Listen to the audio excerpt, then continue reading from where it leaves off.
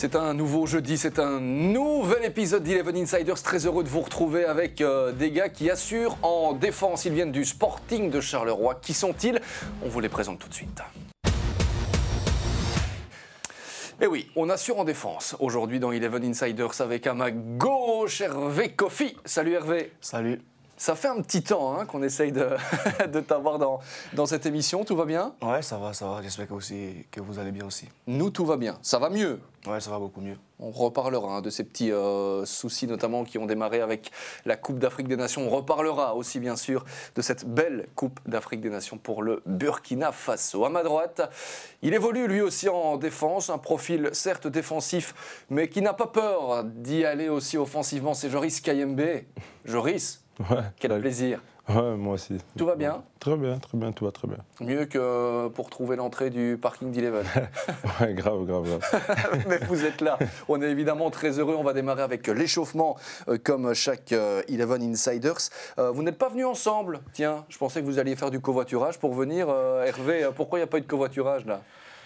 C'est un peu différent. Vous n'habitez pas dans le même coin? Non, on n'habite pas dans le même coin. C'est vraiment à l'opposé. Donc c'était plus compliqué de faire du covoiturage, sinon on l'aurait fait.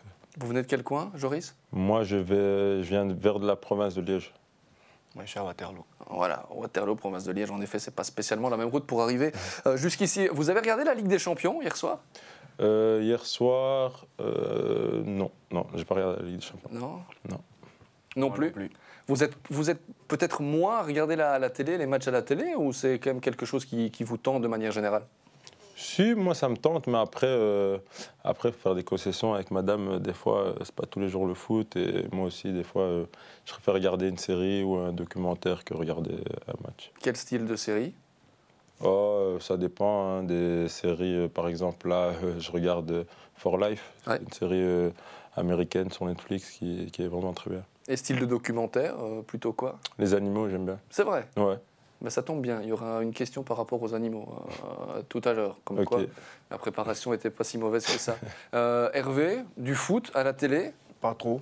Non? Pourquoi? Trop j'aime bien passer aussi du temps avec madame à causer et à regarder pas mal de séries aussi. Et les séries? C'est quoi? Là, on a repris Game of Thrones. Depuis le début? Ouais.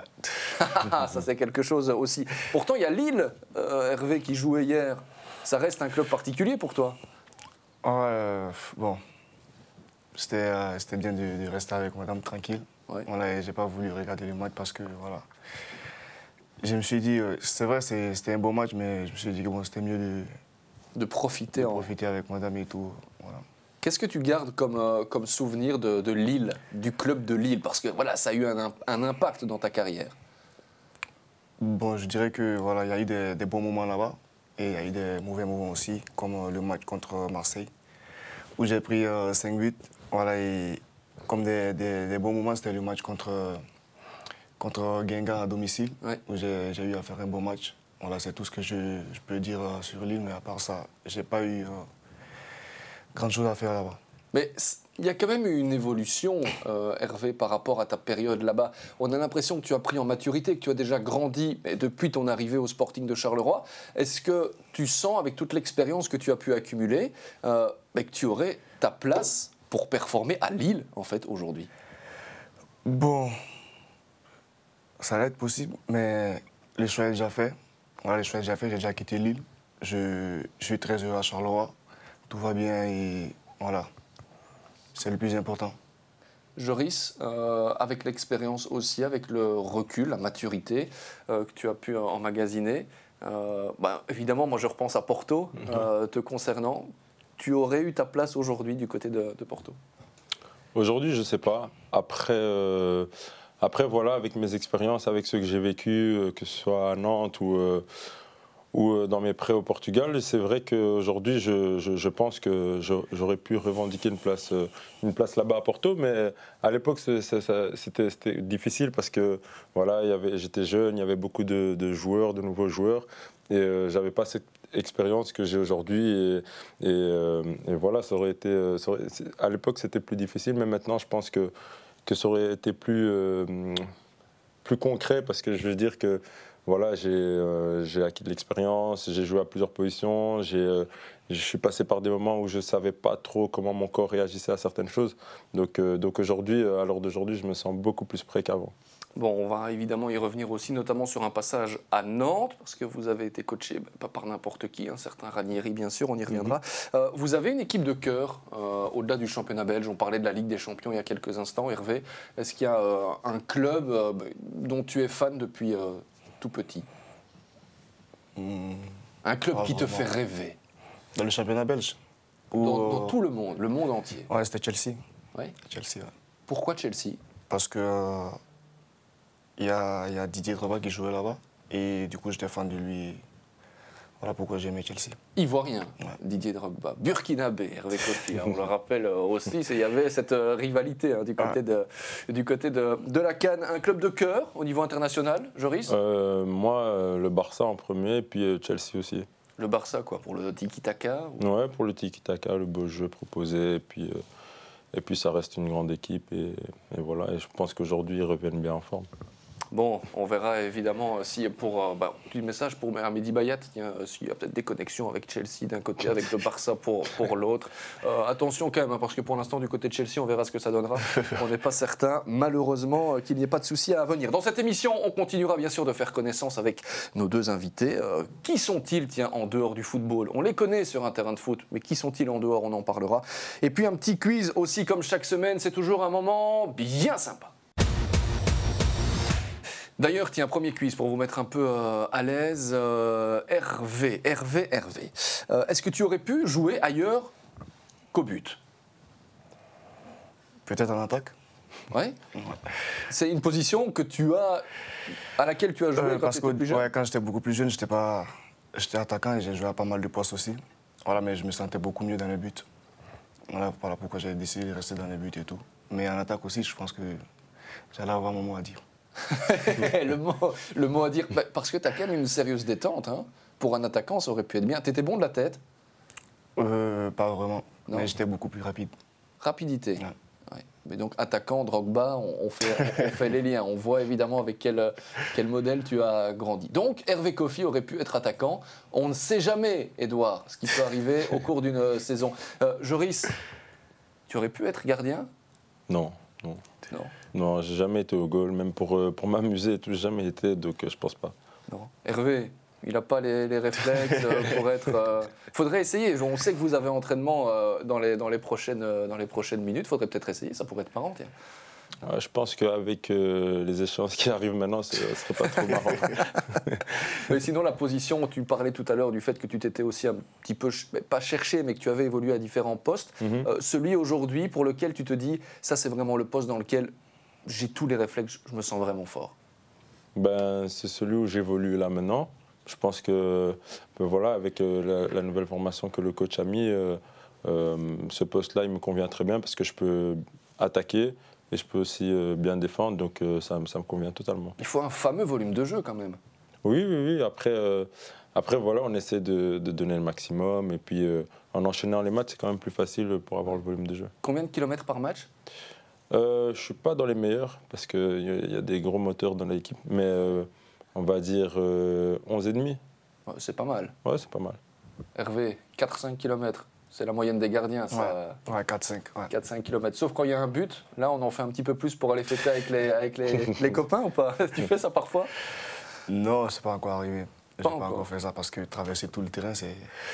C'est épuisant, c'est ça. Ouais, il faut travailler la condition, Hervé, quand même. On continue ce petit quiz. On parlait tout à l'heure d'animal. Joris, Ouais. s'il y a un animal que tu devais choisir pour son trait de caractéristique auquel tu pourrais t'identifier, ce serait lequel? Le lion. Ouais. Le lion parce que c'est pas au niveau chef, parce que je sais que c'est on va dire le chef de la savane, mais au niveau de l'attitude et de l'esprit de gagneur, de vainqueur, de jamais rien lâcher, c'est cet animal-là que je peux me référencer. Le lion qui dort 18 heures par jour. Je me suis un petit peu renseigné quand même. Ouais. C'est l'un des animaux les plus gros dormeurs, tout simplement, du monde. Mais ce n'est pas pour ça, évidemment, Ouais, on non, l'a c'est bien pas compris. pour ça. Pour une autre raison. Hervé, un animal auquel tu peux t'identifier parce que, ce serait quoi? Les gens, ils ont l'habitude de m'appeler le chat. Le chat, Ouais. Mais Et pourquoi le chat? à cause de ma détente et tout. Voilà, et La vivacité aussi? je crois que c'est un aussi que j'aime bien. Voilà, et c'est un animal aussi que j'aime aussi, mais j'ai pas de chat à la maison. Pas de chat. Il y a un enfant aussi, un petit bébé qui a. Enfin, c'est plus un bébé, 3 ans. Ouais, il y a 3 ans, ouais. Joris aussi? Ouais, moi 2. 2 ans. Deux enfants. Deux enfants. De quel âge? 3 ans et 1 an et demi. Ah, il y a la même génération. Là. Il y a Ouais. peut-être quelque chose qui se prépare. Les chats, c'est vrai que je suis justement, tiens, sur le profil Instagram d'Hervé Coffey, HK16 de Black Cat. Voilà. Donc ça s'invente pas, ça va même jusqu'au pseudo Instagram. Ouais. Donc moi j'ai cette image en tête quand on lance des balles au chat, vraiment d'avoir les chats qui. Le réflexe et tout, ouais. C'est un peu ça. On travaille ça à l'entraînement Ouais. avec Cédric Berthelin. Ouais, c'était ouais. Oui, il y a une petite surprise par rapport à Cédric Berthelin qui arrive. Mais avant cela, on parlait du profil défensif et offensif de Joris Kayembe il y a quelques instants. Mais ça lui a notamment permis de marquer un but, un seul. Ouais. C'est vrai, mais on vous l'a quand même ressorti.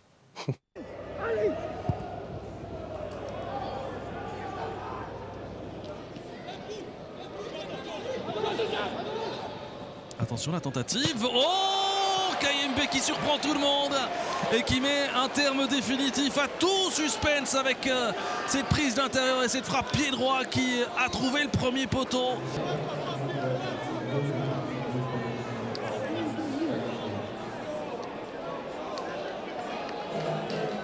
Joris, Ouais. but du pied droit, déjà. Ça, c'est déjà une chose. Mais est-ce que tu aimerais pouvoir jouer encore plus offensif que maintenant pour marquer davantage? On l'a dit, un seul but cette saison. Oui, après voilà, je me crée, oui et non, des occasions, mais c'est vrai que j'aimerais marquer encore plus. Après voilà, j'essaie d'apporter beaucoup à l'équipe, notamment par mes centres, par mes sorties de balles. Et je pense que c'est important aussi. C'est vrai que les statistiques sont importantes dans le football, mais je pense que le niveau de jeu ou ce que j'apporte à l'équipe est quand même très important. Et par mes sorties de balles, comme j'ai dit, ou par mes passes qui coupent les lignes, et puis mes centres qui sont quand même décisifs. On va continuer évidemment de faire connaissance avec Joris Kayembe et Hervé Coffey aura son tour aussi dans quelques instants, qu'il ne s'inquiète pas pour ça. J'ai été chercher quelques stats justement, Joris. 236, est-ce que ça t'évoque quelque chose? 236. 236 jours. 236 jours. Non. Eh bien, 236 jours depuis ton dernier but, que l'on a d'ailleurs revu, ça fait presque 8 mois. C'est quand même fou en fait, hein. Tu avais marqué lors de la toute première journée. Un but 5 à 6 cette saison, est-ce que ces statistiques, c'est assez pour toi? Non, c'est pas assez. Après, j'essaie de travailler ça aussi parce que voilà, je me dois aussi d'apporter, de marquer, de donner des passes. Mais voilà, pour l'instant, ça ne me réussit pas trop. Mais est-ce que c'est lié à toi ou justement plutôt au collectif où tu veilles quand même surtout à assurer ce qu'Edouard te demande en priorité? On imagine que c'est défendre. Oui, il me demande de défendre, mais aussi d'apporter offensivement.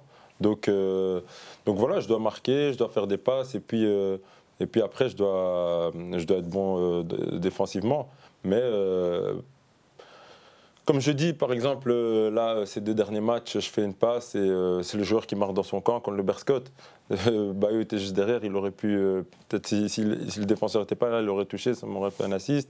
Dernièrement aussi avec Maline, je centre, Ouais, Bayo est derrière, il touche de la main, donc penalty. Donc voilà, je pense que j'apporte quand même, mais voilà, des fois ça rentre pas dans mes statistiques, c'est ça qui est un peu dommage, mais je pense que c'est quand même important pour l'équipe ce que j'apporte. Non, mais tu le fais bien de le mentionner parce que c'est vrai qu'on voit les statistiques officielles entre guillemets, mais derrière il y a peut-être d'autres manières d'être décisive. Hervé, est-ce que Joris, il marque quand même plus qu'un but par saison à l'entraînement? Rassure-nous. Ouais. Ouais. À l'entraînement, il marque. Il a quand même une bonne frappe ou pas? Si, il a une bonne frappe. Ouais. Ouais. En plus, pour nous les gardiens, ça nous fatigue beaucoup aussi, voilà, parce qu'il place bien les ballons et tout. C'est difficile d'aller chercher. Est-ce qu'il marque quand même contre Hervé à l'entraînement ou c'est face à Bingourou ou non? Face à tous les gardiens. Face à tous les gardiens, Joris Kayembe. Ah, c'est intéressant. Autre stat qui est très intéressante, Joris, tu n'as pas raté un seul match depuis le début de la saison. J'ai revu les stats 3 fois.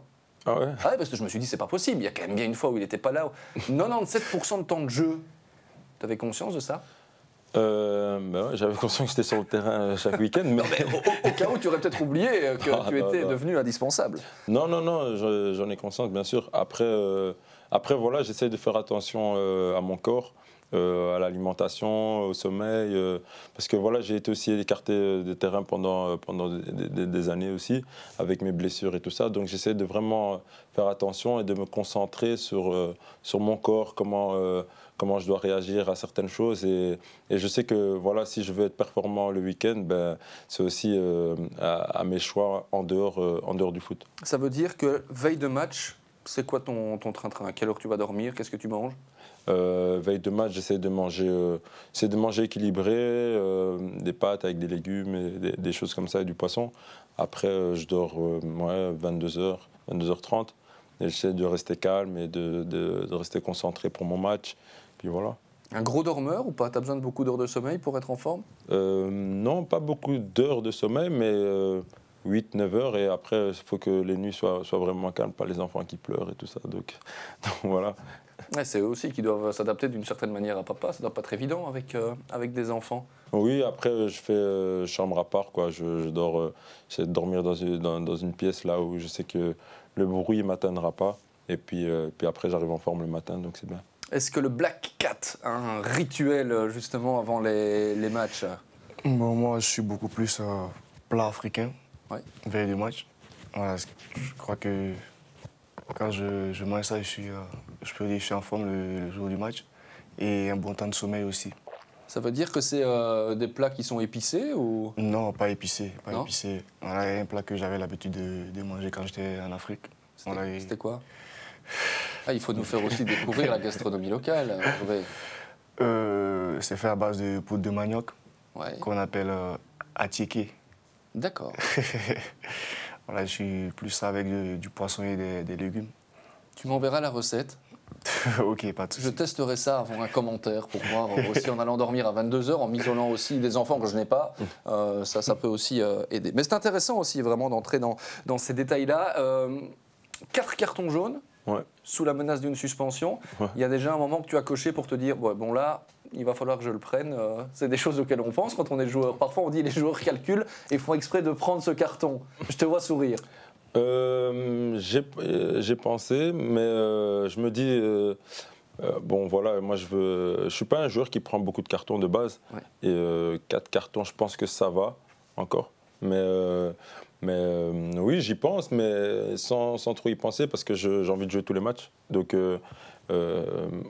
je vais essayer de ne pas faire de fautes pour pouvoir enchaîner, pour jouer tous les matchs dans les playoffs 2 et après voilà. Parce qu'on ne remet pas les compteurs à zéro. Hein, oui, j'ai demandé ça au coach. J'ai demandé si on remettait les compteurs à zéro. Il m'a dit que non, donc j'essaierai de faire attention. Ouais, on sera attentif. Il reste donc 3 matchs avant les Europe Playoffs qui devient en fait l'objectif du Sporting de Charleroi. C'était trop court les gars pour viser le top 4 cette saison. Le top 8, c'était l'objectif en fait du début de saison ou pas? On peut dire que c'était l'objectif. Voilà, mais c'est pas encore fini. On a encore 3 matchs. Voilà, on va essayer de rester concentré pour pouvoir bien terminer et voilà, aller chercher l'Europe. Aller chercher l'Europe. Joris, c'était presque injouable cette saison pour aller chercher le top 4 parce que on a quand même le sentiment que la saison de Charleroi, en fait, elle a pas vraiment décollé. On n'avait jamais été capable d'enchaîner plus de 2 victoires consécutives. Moi, je dirais que c'était possible parce qu'avec l'effectif qu'on a, les joueurs qu'on a, je pense que les playoffs 1, c'était possible.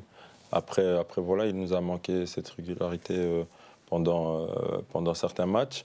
Mais non, moi, je pense qu'on a une équipe pour les playoffs 1. Après voilà, Donc, c'est une déception. Pour moi, personnellement, oui, c'est une déception parce que quand je vois le noyau qu'on a, les joueurs qu'on a à chaque poste, je me dis qu'on pouvait jouer les playoffs 1. Après, c'est vrai qu'on n'a pas gagné contre les concurrents directs en playoffs 1, mais pour moi, je pense bien évidemment que ça aurait été possible. Maintenant, voilà, on va essayer de faire tout pour les playoffs 2 mais pour moi, c'était largement possible avec l'effectif qu'on avait. Bon, imaginez, vous vous qualifiez donc pour ce top 8. Il faudrait quand même un fameux concours de circonstances pour que ça n'arrive pas, mais on ne sait jamais dans le football. Imaginez, vous êtes dans les playoffs 2, dans les Europe Playoffs. Vous préférez récupérer quelle équipe? On sait que pour les playoffs 1, il y a encore Anderlecht, l'Antwerp, Gand qui sont en concurrence. Si vous êtes qualifié pour les playoffs 2, Hervé, vous préférez jouer quelle équipe?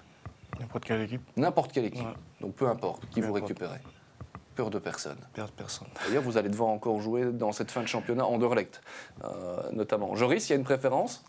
Oui et non. Je veux dire, moi, je préfère récupérer Gand parce que voilà, je pense qu'on avait fait un beau match là-bas à l'aller, mais après au retour aussi. Et voilà, c'est une équipe contre qui ça marche bien pour nous. Et Anvers aussi, j'aimerais bien récupérer. Anderlecht aussi, parce qu'ils nous ont battus. Ben voilà, c'est des équipes qu'on aimerait bien récupérer. Après, je sais qu'Anderlecht, on va jouer contre d'ici un match. Mais sinon, un peu tout le monde. C'est peut-être vous, en fait, qui allez conditionner la suite de la saison du Sporting d'Anderlecht en fonction du résultat. Ouais. Donc voilà, on rappelle un peu les statistiques. Contre Gand, vous avez pris 4 points sur 6 cette saison. Contre l'Antwerp, 1 point sur 6. Et contre le Sporting d'Anderlecht, 0 sur 3 pour l'instant, puisque vous allez devoir encore les jouer. Il y a un maillot ici, du Sporting de Charleroi. Je vais le retourner, vous allez évidemment comprendre où je vais en venir. Et hop là, Shamar Nicholson, qui est parti. Les gars, est-ce qu'avec Shamar, le Sporting de Charleroi serait en play-off 1 ? Je ne peux pas faire sans poser la question. Ne vous battez pas pour répondre à cette question, que je ne trouve pas du tout embarrassante. Joris ? Franchement, on ne sait pas, on ne sait jamais. Parce que oui, c'est vrai qu'il était important, c'est vrai que ça se passait très bien. Après, voilà, il y a des choses qui arrivent que le club et le joueur ne peuvent pas refuser. Je pense que voilà, Shamar, il voulait aussi partir. Voilà, et le club aussi a accepté. Après, on ne sait pas dire. Ça aurait été possible qu'il soit là et puis qu'il ne marque plus du tout. Et puis on aurait dit oui, il nous faut encore un attaquant, c'est pas possible et tout ça. Mais c'est vrai que tout se passait très bien. Et puis voilà, il est parti. Et puis on fait avec les autres joueurs qui arrivent et on essaie que ça se passe mieux aussi avec les autres joueurs. Mais c'est vrai que c'est quand même une grande perte. Hervé, un petit mot sur Shamar. Il prenait de la place dans le vestiaire. C'était une personnalité importante. Ouais, c'est vrai que voilà, le début n'a pas été facile pour lui. Voilà, et il a fait son travail, ce qu'il devait faire. Et ça a bien marché pour lui. Il est parti, donc on essaie de le faire avec les joueurs qu'on a. Voilà, c'est vrai, on a eu des joueurs aussi qui l'ont remplacé. Donc je crois qu'ils pourront aussi bien apporter plus que ce qu'il a fait. Vous avez encore des contacts avec Shamar ? Ouais. Oui. Assez régulier. Vous dites quoi, là, par exemple? Vous parlez foot ou pas du tout foot? Parce qu'on rappelle qu'il évolue quand même en Russie. Pour l'instant, c'est un peu chaud, là, pour lui. Ouais, on s'envoie des messages vite fait sur Instagram. Voilà, en plus, je crois hier, c'était son anniversaire. Voilà, il y a pas mal de joueurs de Charleroi qui l'ont posté et tout pour lui souhaiter joyeux anniversaire. Bon, ouais, c'est un peu ça. Bon anniversaire à Shamar Nicholson. Il y a encore des contacts, Joris? Oui, on a échangé encore hier pour son anniversaire. Après, voilà, lui, il nous dit que la situation en Russie, pour lui, pour eux, je crois, la vie elle continue normalement. Et voilà, il nous dit que c'est bien, que le championnat, que les joueurs, que ça va. Il ne fait pas si froid que ça. Et voilà, il se plaît bien. Il a marqué d'ailleurs le week-end dernier, Shamar. Je pense qu'il continue à marquer souvent. Hein. Malgré le fait que ce ne soit plus Joris Kayembe qui fasse les centres. Il continue à marquer. C'est un bon buteur, hein, donc je pense qu'il va continuer et il va encore faire des très belles choses. Mais il y a quand même des attaquants qui passent par le Sporting de Charleroi. Parce que c'est vrai, les supporters, on peut les comprendre. Si sportivement, financièrement, ça ne peut pas se refuser, c'est vrai, pour le Sporting comme pour le joueur. Les supporters se sont dit c'est un manque d'ambition pour le Sporting de Charleroi à cette période-là de le laisser partir. Mais il y a quand même des recrutements qui ont été faits de manière intelligente par le Sporting de Charleroi. On repense à Osimhen aussi, quand on voit ce qu'il est en train de donner aujourd'hui du côté de Naples, on est quand même content de l'avoir connu dans notre championnat. J'avais encore une question, Joris, par rapport à ce qui va se passer dans quelques jours. Est-ce que le téléphone a sonné affichant Roberto Martinez ou pas? Non, pas du tout. Et je pense que quand j'étais repris aussi, le téléphone n'avait pas sonné. Mais c'est après, quand la sélection est sortie, que le téléphone sort par les messages et tout ça. Mais sinon non. Donc ça va. Donc c'est pas une mauvaise chose qu'il n'ait pas encore sonné. Mais allez, honnêtement, Joris, tu y penses? Oui, j'y pense un peu. Après, voilà, je suis content quand même de ma saison, donc je reste concentré, j'essaie de vraiment donner le maximum et aller chercher le plus loin possible et être performant chaque week-end pour Charleroi. Si je suis appelé, je serai vraiment très content. Après, si je suis pas appelé, c'est pas une déception en soi parce que je sais que je travaille pour et voilà, je devrais encore faire plus. C'est peut-être une bonne nouvelle. On sait que Roberto Martinez va prendre les joueurs qui ont moins de 50 sélections. Tu en as 2. 8 minutes de temps de jeu. Il n'y a pas un match amical contre le Burkina Faso? Si, j'ai vu ça. Ouais. Il y a un match amical contre le... Ce serait quand même incroyable, les gars, que vous retrouviez l'un contre l'autre, là. Ouais, c'est vrai. Hein. Ça sera génial. C'est vrai que ce serait un peu spécial. Mais voilà, on verra. Allez, ce sera le 29 mars, en tous les cas, pour ce rendez-vous. Merci à Thomas van der Linden, c'est la petite voix dans l'oreillette. Il est précieux pour toutes ces informations-là. Jingle, et derrière, surprise. Mais oui, Hervé se dit, on parle quand même pas mal de Joris là pour l'instant, qu'est-ce que c'est que ça? J'ai vraiment bien fait de venir, c'est le moment, il fallait pas s'inquiéter. Hervé, et quand on a annoncé que tu venais, mais le téléphone il a sonné aussi. Bon, c'était pas Roberto Martinez, c'est quelqu'un que tu connais bien, c'est quelqu'un que tu vas retrouver dans quelques minutes à l'entraînement, c'est l'entraîneur des gardiens Cédric Berthelin. Et Cédric Berthelin, il avait 2 questions, voici la première. Alors Hervé, 2 petites questions. Première question. Si tu devais choisir une qualité de tes concurrents, je parle bien sûr de Bingourou, de Didier et de Matteo, tu choisirais laquelle? Ah, c'est une question difficile. Mais il va falloir y répondre. C'est une question très difficile. Tu régleras tes comptes avec Cédric à l'entraînement dans quelques minutes.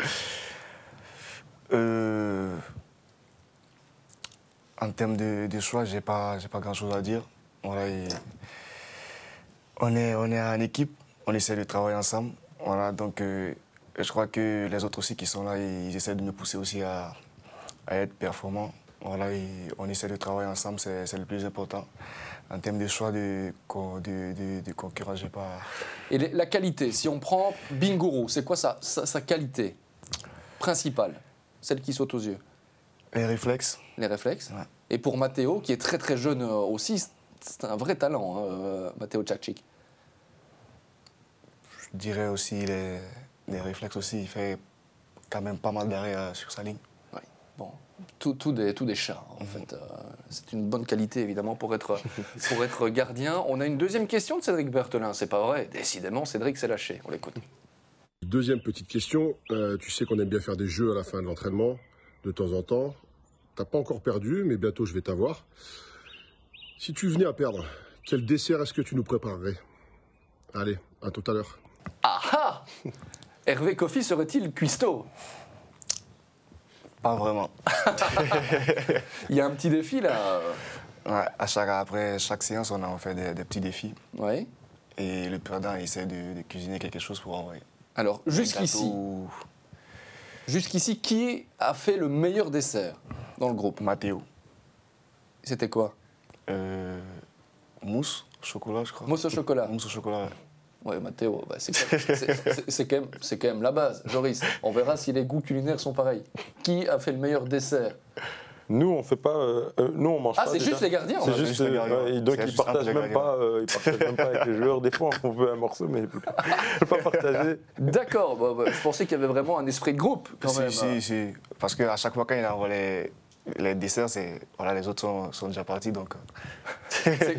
C'est quoi le jeu sinon, de fin d'entraînement pour qu'on comprenne bien? Souvent, on essaie de chercher les barres transversales et Souvent aussi, c'est des frappes entre nous. Ouais. Ouais, c'est lui qui prend le plus de buts. Bon, ouais, c'est un petit peu le classique du côté des gardiens. Donc la mousse au chocolat de Matteo. Cédric cuisine bien ou pas? Pour le moment, je n'ai pas encore goûté. Il n'a pas Pour encore. Cédric, il n'a pas encore perdu, Cédric. Bon, et on n'a pas oublié la question. Si jamais tu perds, Hervé, tu vas faire quoi? Je vais réfléchir. Pour le moment, je ne sais pas trop. Non. Peut-être un plat africain. Ça pourrait être pas mal. En effet, il n'y a pas de petit jeu là pour les défenseurs et pour le reste du groupe, Joris? Nous, c'est quand on fait des petits matchs à l'entraînement. Après, nous, c'est quand même plus chiant et plus dur, hein, parce que c'est des courses en plus. Et après, il y en a des fois, on doit ramener le petit déjeuner et tout, mais c'est vrai que je préfère ramener le petit déjeuner que faire des courses en plus. Le groupe vit bien. Ouais, le groupe vit bien. Franchement, le groupe vit très bien. On est tous motivés, les entraînements sont bien, on est bien, on se sent tous bien et je pense que c'est important. Tu t'es pas dit, Joris, à un moment donné, il n'y a même pas de question pour moi de Cédric? Non. Ne te pose pas la question parce qu'il en a évidemment laissé une pour toi. On l'écoute. Une petite question pour Joris. Alors Joe, toi qui es toujours à la pointe de la mode et toujours super classe, quand est-ce que tu nous emmènes faire un petit relooking avec le staff? Allez, bonne émission à tous. Monsieur Mode. Ah, Monsieur Mode, c'est un grand mot ça. Mais voilà, j'essaie d'être bien, d'être propre sur moi. Après un relooking, je pense qu'ils ont chacun leur style et voilà, Cédric, ouais, je le ramènerai faire des cheveux un peu comme moi s'il veut bientôt. Ça pourrait être pas mal, le défi. Voir Cédric Berthelin avec des cheveux à la Joris Kayembe. Vous discutez parfois de mode, là, dans le vestiaire. On sait qu'Hervé est bien sapé aussi, hein, comme on dit dans le jargon. Il y a des échanges entre joueurs. Vous faites parfois des sorties entre mecs, là, pour faire des magasins? Pour faire des magasins, non, mais après des sorties pour aller manger et tout, oui. Et voilà, on essaie de passer du temps comme ça, mais après faire les magasins ensemble, je pense pas que c'est dans l'esprit du groupe. Vous mangez dans quel coin? Parce que déjà, il y a Waterloo ici, il y a Liège de l'autre côté.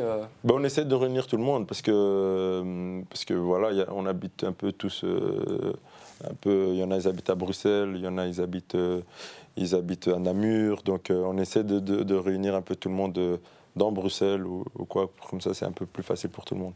La mode, donc, pour Joris Kayembe. Tu as déjà participé à des défilés Non, vraiment pas. Mais après, je sais pas pourquoi il pense que je suis un grand styliste ou quoi, mais voilà, moi j'essaie juste d'être propre sur moi. Après, c'est vrai que des fois je prends un peu des risques vestimentaires, mais il se moque beaucoup, mais bon, voilà. Qu'est-ce que tu appelles par risque vestimentaire? Moi j'aime bien les couleurs. Donc je vais mettre du orange, il va venir, il va dire oh, c'est quoi ça et tout. Voilà, j'avais une paire de chaussures dernièrement avec des très gros lacets. Et il disait ouais, ça ressemble à tes cheveux que tu as mis dans et tout ça. Donc voilà, c'est des choses qui sont pas l'habitude de mettre, mais que moi j'aime bien et que je mets parce que voilà, j'ai de la personnalité, j'aime bien. Bon, qui est le plus stylé du vestiaire, Hervé? Joris. Sans aucune discussion. Ah oui. C'est vrai? Ouais. C'est vraiment lui. Joris, qui est le plus stylé du vestiaire? Moi je dirais franchement il y a Marco et puis il y a Isaac Benza qui est arrivé qui envoie quand même du lourd. Isaac Mbenza, c'était une petite surprise quand même de le voir débarquer là, lui qui a été libre depuis la fin de son contrat au Qatar. C'est déjà pour cette saison ou alors on est en train de préparer la suite? Je pense. Qu'est-ce qu'on vous a dit? De quoi, s'il peut jouer, s'il ne peut pas jouer? Oui, je pense qu'il s'entraîne, on voit ses qualités directement, ça fait 2 jours qu'il est avec nous, donc on voit directement ses qualités et qu'il est bien. Après, je pense qu'il manque un tout petit peu de rythme, c'est qui est normal, mais non, il est bien, c'est vraiment très très bien, on était surpris, on ne s'y attendait pas. Mais je pense que voilà, Charleroi nous réserve toujours des surprises. Ça, c'est sûr. On va parler un petit peu de la Coupe d'Afrique des Nations. Joris, tu as suivi un peu la CAN? Oui, j'ai suivi. Pas mal de joueurs de notre championnat qui étaient notamment avec le Burkina Faso aussi éliminé en demi-finale. Hervé, la CAN, c'était 3 petits points. C'était quoi la CAN pour toi? C'était une bonne chose d'abord. Ouais. Voilà, parce qu'on a vécu pas mal de trucs là-bas. Et on a été éliminé en demi-finale par le Sénégal. Voilà, donc nous au début quand on partait à la CAN, notre objectif c'était d'aller le plus loin possible. Voilà, je crois qu'on est arrivé en demi-finale, c'était déjà bon. Parce qu'il y a pas mal de joueurs aussi qui étaient à leur première CAN. Voilà, donc je peux dire qu'on a fait un bon parcours. On va regarder cette séance de tir au but face au Gabon en huitième de finale. C'est la fin. Hervé Kofi est dans les buts à ce moment-là. Il y a d'abord l'arrêt décisif, Hervé. Et ça, déjà pour nous, ça faisait plaisir de vous voir comme cela dans les buts. Et puis regardez ce qui va suivre. C'est... Regardez, ça va arriver. Une figure acrobatique qui est encore plus belle. Mais regardez, mais... Et franchement, j'ai cru à un montage. La première fois qu'on m'a montré cette vidéo, Hervé, qu'est-ce qui vous a pris? Quelle souplesse! C'était l'émotion, la joie et tout. Ouais, c'est venu tout seul. Ouais, mais ça vient d'où? Il y a eu des cours de gym en étant plus petit ou... En étant plus petit, avec mes amis au quartier, après chaque partie de foot, on essayait de se faire plaisir. Oui, mais franchement, Joris, il fait ça parfois aussi au club, là? Ouais, je pense. Non, au club, non, mais des fois, c'est vrai, quand il est sur le côté, on voit, il en fait un comme ça, et puis les autres disent ah, il en a fait un, parce que quand on lui demande, il ne veut pas faire, mais il fait, je pense, quand il gagne un jeu ou quand on gagne un match. Des fois, on est en train de célébrer, et puis on nous dit ouais, Hervé, il a fait des saltos et tout ça. C'est nos familles qui nous le disent après le match, mais ouais, mais c'est impressionnant comment il fait ça. Le compte Twitter et même sur Facebook du Sporting de Charleroi, d'ailleurs bien alimenté par Damien Tréfoy que l'on salue, avait tweeté à ce moment-là c'est magnifique Hervé, mais prends soin de toi quand même. C'est vrai que bon, je ne sais pas si tu le referais maintenant, Hervé, on va en reparler parce qu'il y a eu cette blessure aussi. J'aimerais bien pouvoir reprendre un peu le temps pour parler de ça, mais d'abord on va regarder ces images. Aïe aïe aïe! Deuxième changement forcé pour Charleroi puisque Kofi reste au sol.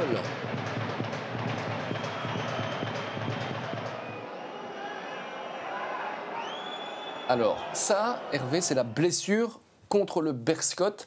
Et en fait, si on l'a montré, c'est parce qu'elle n'est pas anodine. C'est à cause de ce qui s'est passé à la CAN qu'il y a encore eu cette blessure ici. Raconte-nous un peu. Je dirais que c'est une blessure que j'ai eue à la CAN, dans les choix que j'ai eu avec Kouyaté contre le Sénégal.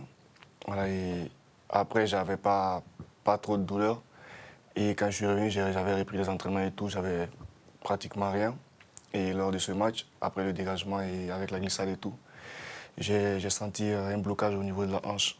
Voilà, donc du coup, je ne pouvais plus continuer. Voilà, j'ai décidé d'arrêter, de mieux me soigner pour pouvoir bien revenir. On s'est croisés à la fin du match. Je te voyais vraiment dépité, un peu perdu aussi. Tu as eu peur à un moment donné que cette blessure ne parte pas, en fait, et t'empêche peut-être de poursuivre ta carrière. Oui, j'avais beaucoup peur.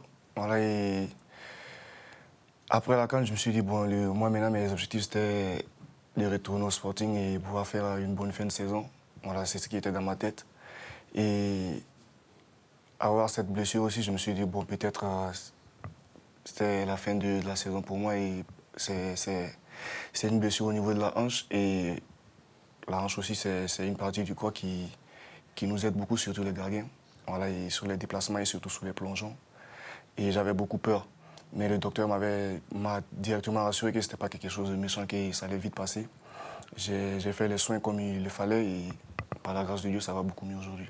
Donc aujourd'hui, c'est aussi mental, hein, Hervé, dans ces cas-là. Il faut pouvoir passer au-dessus. Il y a eu un travail qui a été fait au niveau mental? Au niveau mental, ouais, il y a un travail qui a été fait aussi. Et je rends grâce à Dieu, aujourd'hui, je vis avec ma femme. Donc voilà, il y a mes parents aussi, il y a mes amis qui essayaient de m'envoyer des messages et tout, de ne pas me décourager, de ne pas surtout pas lâcher. Et c'est ce qui m'a beaucoup aidé aussi. Et voilà. Des images qu'on n'a plus envie de revoir. Encore un petit mot par rapport à la Coupe d'Afrique des Nations. Donc, tu sors blessé, commotion avec ce choc face à Kouyaté en quart de finale.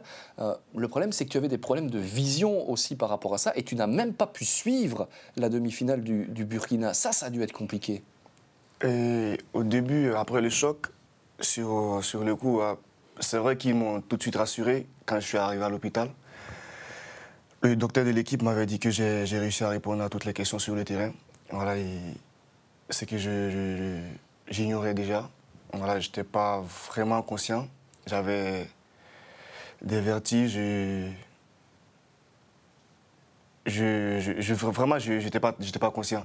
Voilà, j'étais pas conscient. Et au niveau de mon cœur aussi battait fort. Et quand je suis arrivé dans l'ambulance et tout, le docteur m'a rassuré qu'il n'y avait rien de méchant, que je devais essayer de rester calme. On est arrivé à l'hôpital, on a fait des examens et tout. Ils m'ont rassuré aussi qu'il n'y avait rien de méchant, surtout c'est la hanche qui était un peu touchée. Voilà. Et au niveau de la tête aussi, j'avais mal à la tête. Et il y a mon œil aussi qui était un peu touché, l'œil gauche. Petite correction, c'est en demi-finale que tu es En sorti blessé. J'avais dit quart de finale, c'est bel et bien en demi-finale. On espère que tu es reparti aussi. Ça reste incroyable, la ferveur populaire aussi avec le Burkina là-bas, tout ce qui s'est passé. Hervé, en fait, maintenant tu es une star au pays. Mais tu sens que ça a changé aussi à ce niveau-là? En parlant de stars, et je crois que c'est après la CAN 2017, ouais. Voilà, il y a pas mal de personnes qui me connaissaient, mais en 2017, voilà, j'ai marqué aussi dans l'esprit des Burkinabés, et jusqu'à présent. Voilà, donc, personnellement, j'essaierai de rester plus travailleur, voilà, pour être toujours à mon meilleur niveau, pour qu'ils soient toujours fiers de moi. Joris, ça change quand on a une sélection, 2 dans ton cas avec les Diables Rouges. On sent qu'au niveau de la popularité, ça doit quand même évoluer, non? Oui. Après, les gens, ils disent oh oui, t'étais avec un tel, avec De Bruyne, Hazard, Lukaku, ils sont comment et tout. Donc oui, ça change. Après voilà, on revient vite à la réalité, quoi. Donc oui, ça change. Bon, on va terminer cette émission avec les petits cartons que j'ai déposés devant vous. Des cartons, bon, il n'y a pas trop de surprises. Il y a soit Hervé, soit Joris. Voilà, vous en avez tous les deux les mêmes. On va terminer avec un petit quiz, messieurs. Alors, vous allez évidemment devoir répondre soit Hervé, soit Joris, soit les deux. Vous allez les montrer au même moment, pour ne pas être évidemment influencé. La première question, c'est qui sera encore à Charleroi la saison prochaine ? Joris, Hervé ou Joris et Hervé? Prenez les cartons, messieurs. Bon, ça a le mérite d'être clair. Voilà, je ne sais pas s'ils ont pris des risques ou pas, mais en tous les cas, c'est bien pour les supporters qui vont donc pouvoir peut-être encore compter sur les services des deux la saison prochaine. Qui a la plus grosse cote de popularité à Charleroi? Joris dit Hervé, Hervé dit Joris. On pouvait s'y attendre, évidemment. Vraiment? Ouais. Moi, je pense que c'est Hervé. Les arrêts qu'il a fait et tout ça, il a vraiment impressionné. Déjà à Moucron, puis maintenant à Charleroi. Donc, je pense que c'est lui qui est le plus populaire. Parler de Moucron, c'est quoi la plus grande différence entre le Hervé de Moucron et le Hervé de Charleroi? Je dirais le Hervé de Moucron. Voilà, il avait beaucoup de travail là-bas à faire, surtout pendant les matchs. Et je pouvais me retrouver avec 6 ou 7 arrêts par match. Voilà, mais à Charleroi, c'est pas la même chose. Et on a une équipe beaucoup plus solide que celle de Moucron. Bon. Qui est le chouchou d'Edouard Steele? Encore une fois, Hervé, Joris. Est-ce qu'il n'y a pas un peu de mensonge, Hervé? Non, moi je dirais que c'est tout le groupe. Tout le groupe est chouchou. Ou alors il n'y a pas vraiment un chouchou, Joris? Non, il n'y a pas vraiment de chouchou. Après, voilà, il aime bien l'appeler boss et tout. Edouard Steele appelait Hervé Boss. Ouais, voilà. Ouais. Et toi, le surnom, c'est comment? Non, moi, il n'y a pas Joe, Joris. Ok, donc voilà. Mais ça en dit déjà long. On peut comprendre. J'aurais tendance à faire confiance à Joris. Alors, qui passe le plus de temps sous la douche? Et arrêtez de mentir, messieurs, s'il vous plaît. Qui passe le plus de temps sous la douche? Pour moi, je pense que c'est Hervé. Ah, enfin, ils sont tous les deux d'accord. C'était un moment important, Hervé, sous la douche? Parce que moi, je passe beaucoup de temps sous la douche, seulement que au club parce que chaque fois, après les entraînements, je vais avec mes crampons, je lave mes crampons et mes paires de gants. Et après aussi, voilà, je profite de rester longtemps sous la douche, à causer, à parler sous la douche. Et Ouais, et puis au club, c'est bien. Hein, aussi, on ne consomme pas, hein, du coup, d'une certaine manière, puisque c'est au club. C'est pas plus mal. Alors, vous êtes tous les deux papas, on l'a dit. Lequel de vous deux voit son enfant faire une carrière dans le football plus tard? Hervé, Joris, les deux ou aucun? Le fils d'Hervé, je connais pas, mais je dirais Hervé. Je sais pas. Les deux pour Hervé. Les enfants sont pas encore trop ballons là pour l'instant? Non, moi c'est une fille. Hein. C'est une fille que j'ai et l'autre il a un an Ça et n'empêche demi. pas. Ouais, Enfin, en tout cas, à 1 an et demi, peut-être pas, oui, ça c'est vrai. 1 an et demi après, je sais pas. Non. Par contre, du côté d'Hervé, je me suis un peu renseigné, là, ça joue déjà football. ouais. Moi, personnellement, j'aimerais que mon fils soit footballeur. Gardien? Non. Bon. D'accord. Mais après, ça sera à lui de décider. Ça, c'est vrai. Mais on va se laisser là-dessus. Messieurs, encore une question. Qui a les meilleurs goûts musicaux? J'avais envie de terminer par là aussi. N'oubliez pas que vous avez les cartons. Allez, qui a les meilleurs goûts musicaux? Les meilleurs goûts, je vais dire moi. Ouais. Tu écoutes quoi? Moi, j'écoute beaucoup du gospel. J'écoute beaucoup du gospel et j'aime bien. Et c'est quelque chose qui me met de bonne humeur, qui me met dans une certaine joie. Et voilà, moi j'aime bien ces musiques-là. Et Hervé écoute quoi? C'est pareil. C'est vrai? Ouais. Il y a du gospel dans le vestiaire de Charleroi avant le match ou pas? Avant le match, c'était interdit de mettre la musique. Le coach avait été le baf. Donc, il n'y a pas de musique avant le match. Bon, Edouard Steele est comme ça fait partie des règles du groupe. Ouais, il est dur. Hein. Ouais. À ce moment-là? Ouais. Il est dur, il sait ce qu'il veut. Bon, il n'y a pas de musique dans le vestiaire, c'est quoi l'autre mesure? Non, il y en a, mais il y a la pendant la musique, semaine. pendant les matchs, Là, il y a de la musique. Il y en a, mais quand il passe et il calcule pas la musique. Je ne sais pas s'il aime bien, je pense pas. Bon, Edouard Steele, aimes-tu le gospel ou non? On va mener l'enquête. En tous les cas, je voulais vous remercier, les gars, d'être venus dans cette émission. Merci Hervé. Merci. Bonne suite de saison. Merci. Sans le casque, c'est fini Non, le c'est casque. fini le casque, ouais. C'est fini. Bon, c'était pas confortable ou... Ouais, c'était une question d'habitude. Ouais. Voilà, je crois que j'ai pas eu trop de temps aussi de pouvoir m'habituer à ça. Donc, moi, je voulais vite revenir sur le terrain. Voilà, et donc, j'ai décidé de laisser le casque pour... Pas de risque de jouer sans casque, il n'y a pas de souci. C'est une bonne nouvelle. Joris, merci. Merci à vous. À très vite. Ouais, très bientôt. Match contre le Cercle. Oui, match important contre le Cercle. Ouais. D'ailleurs, ce samedi. Prenez soin de vous. Je vous laisse filer puisque vous avez entraînement. Nous, on se retrouve jeudi prochain ou pas? Non, il y a trêve internationale jeudi prochain. Eh bien, ce sera dans 15 jours. Prenez soin de vous. Ciao, ciao.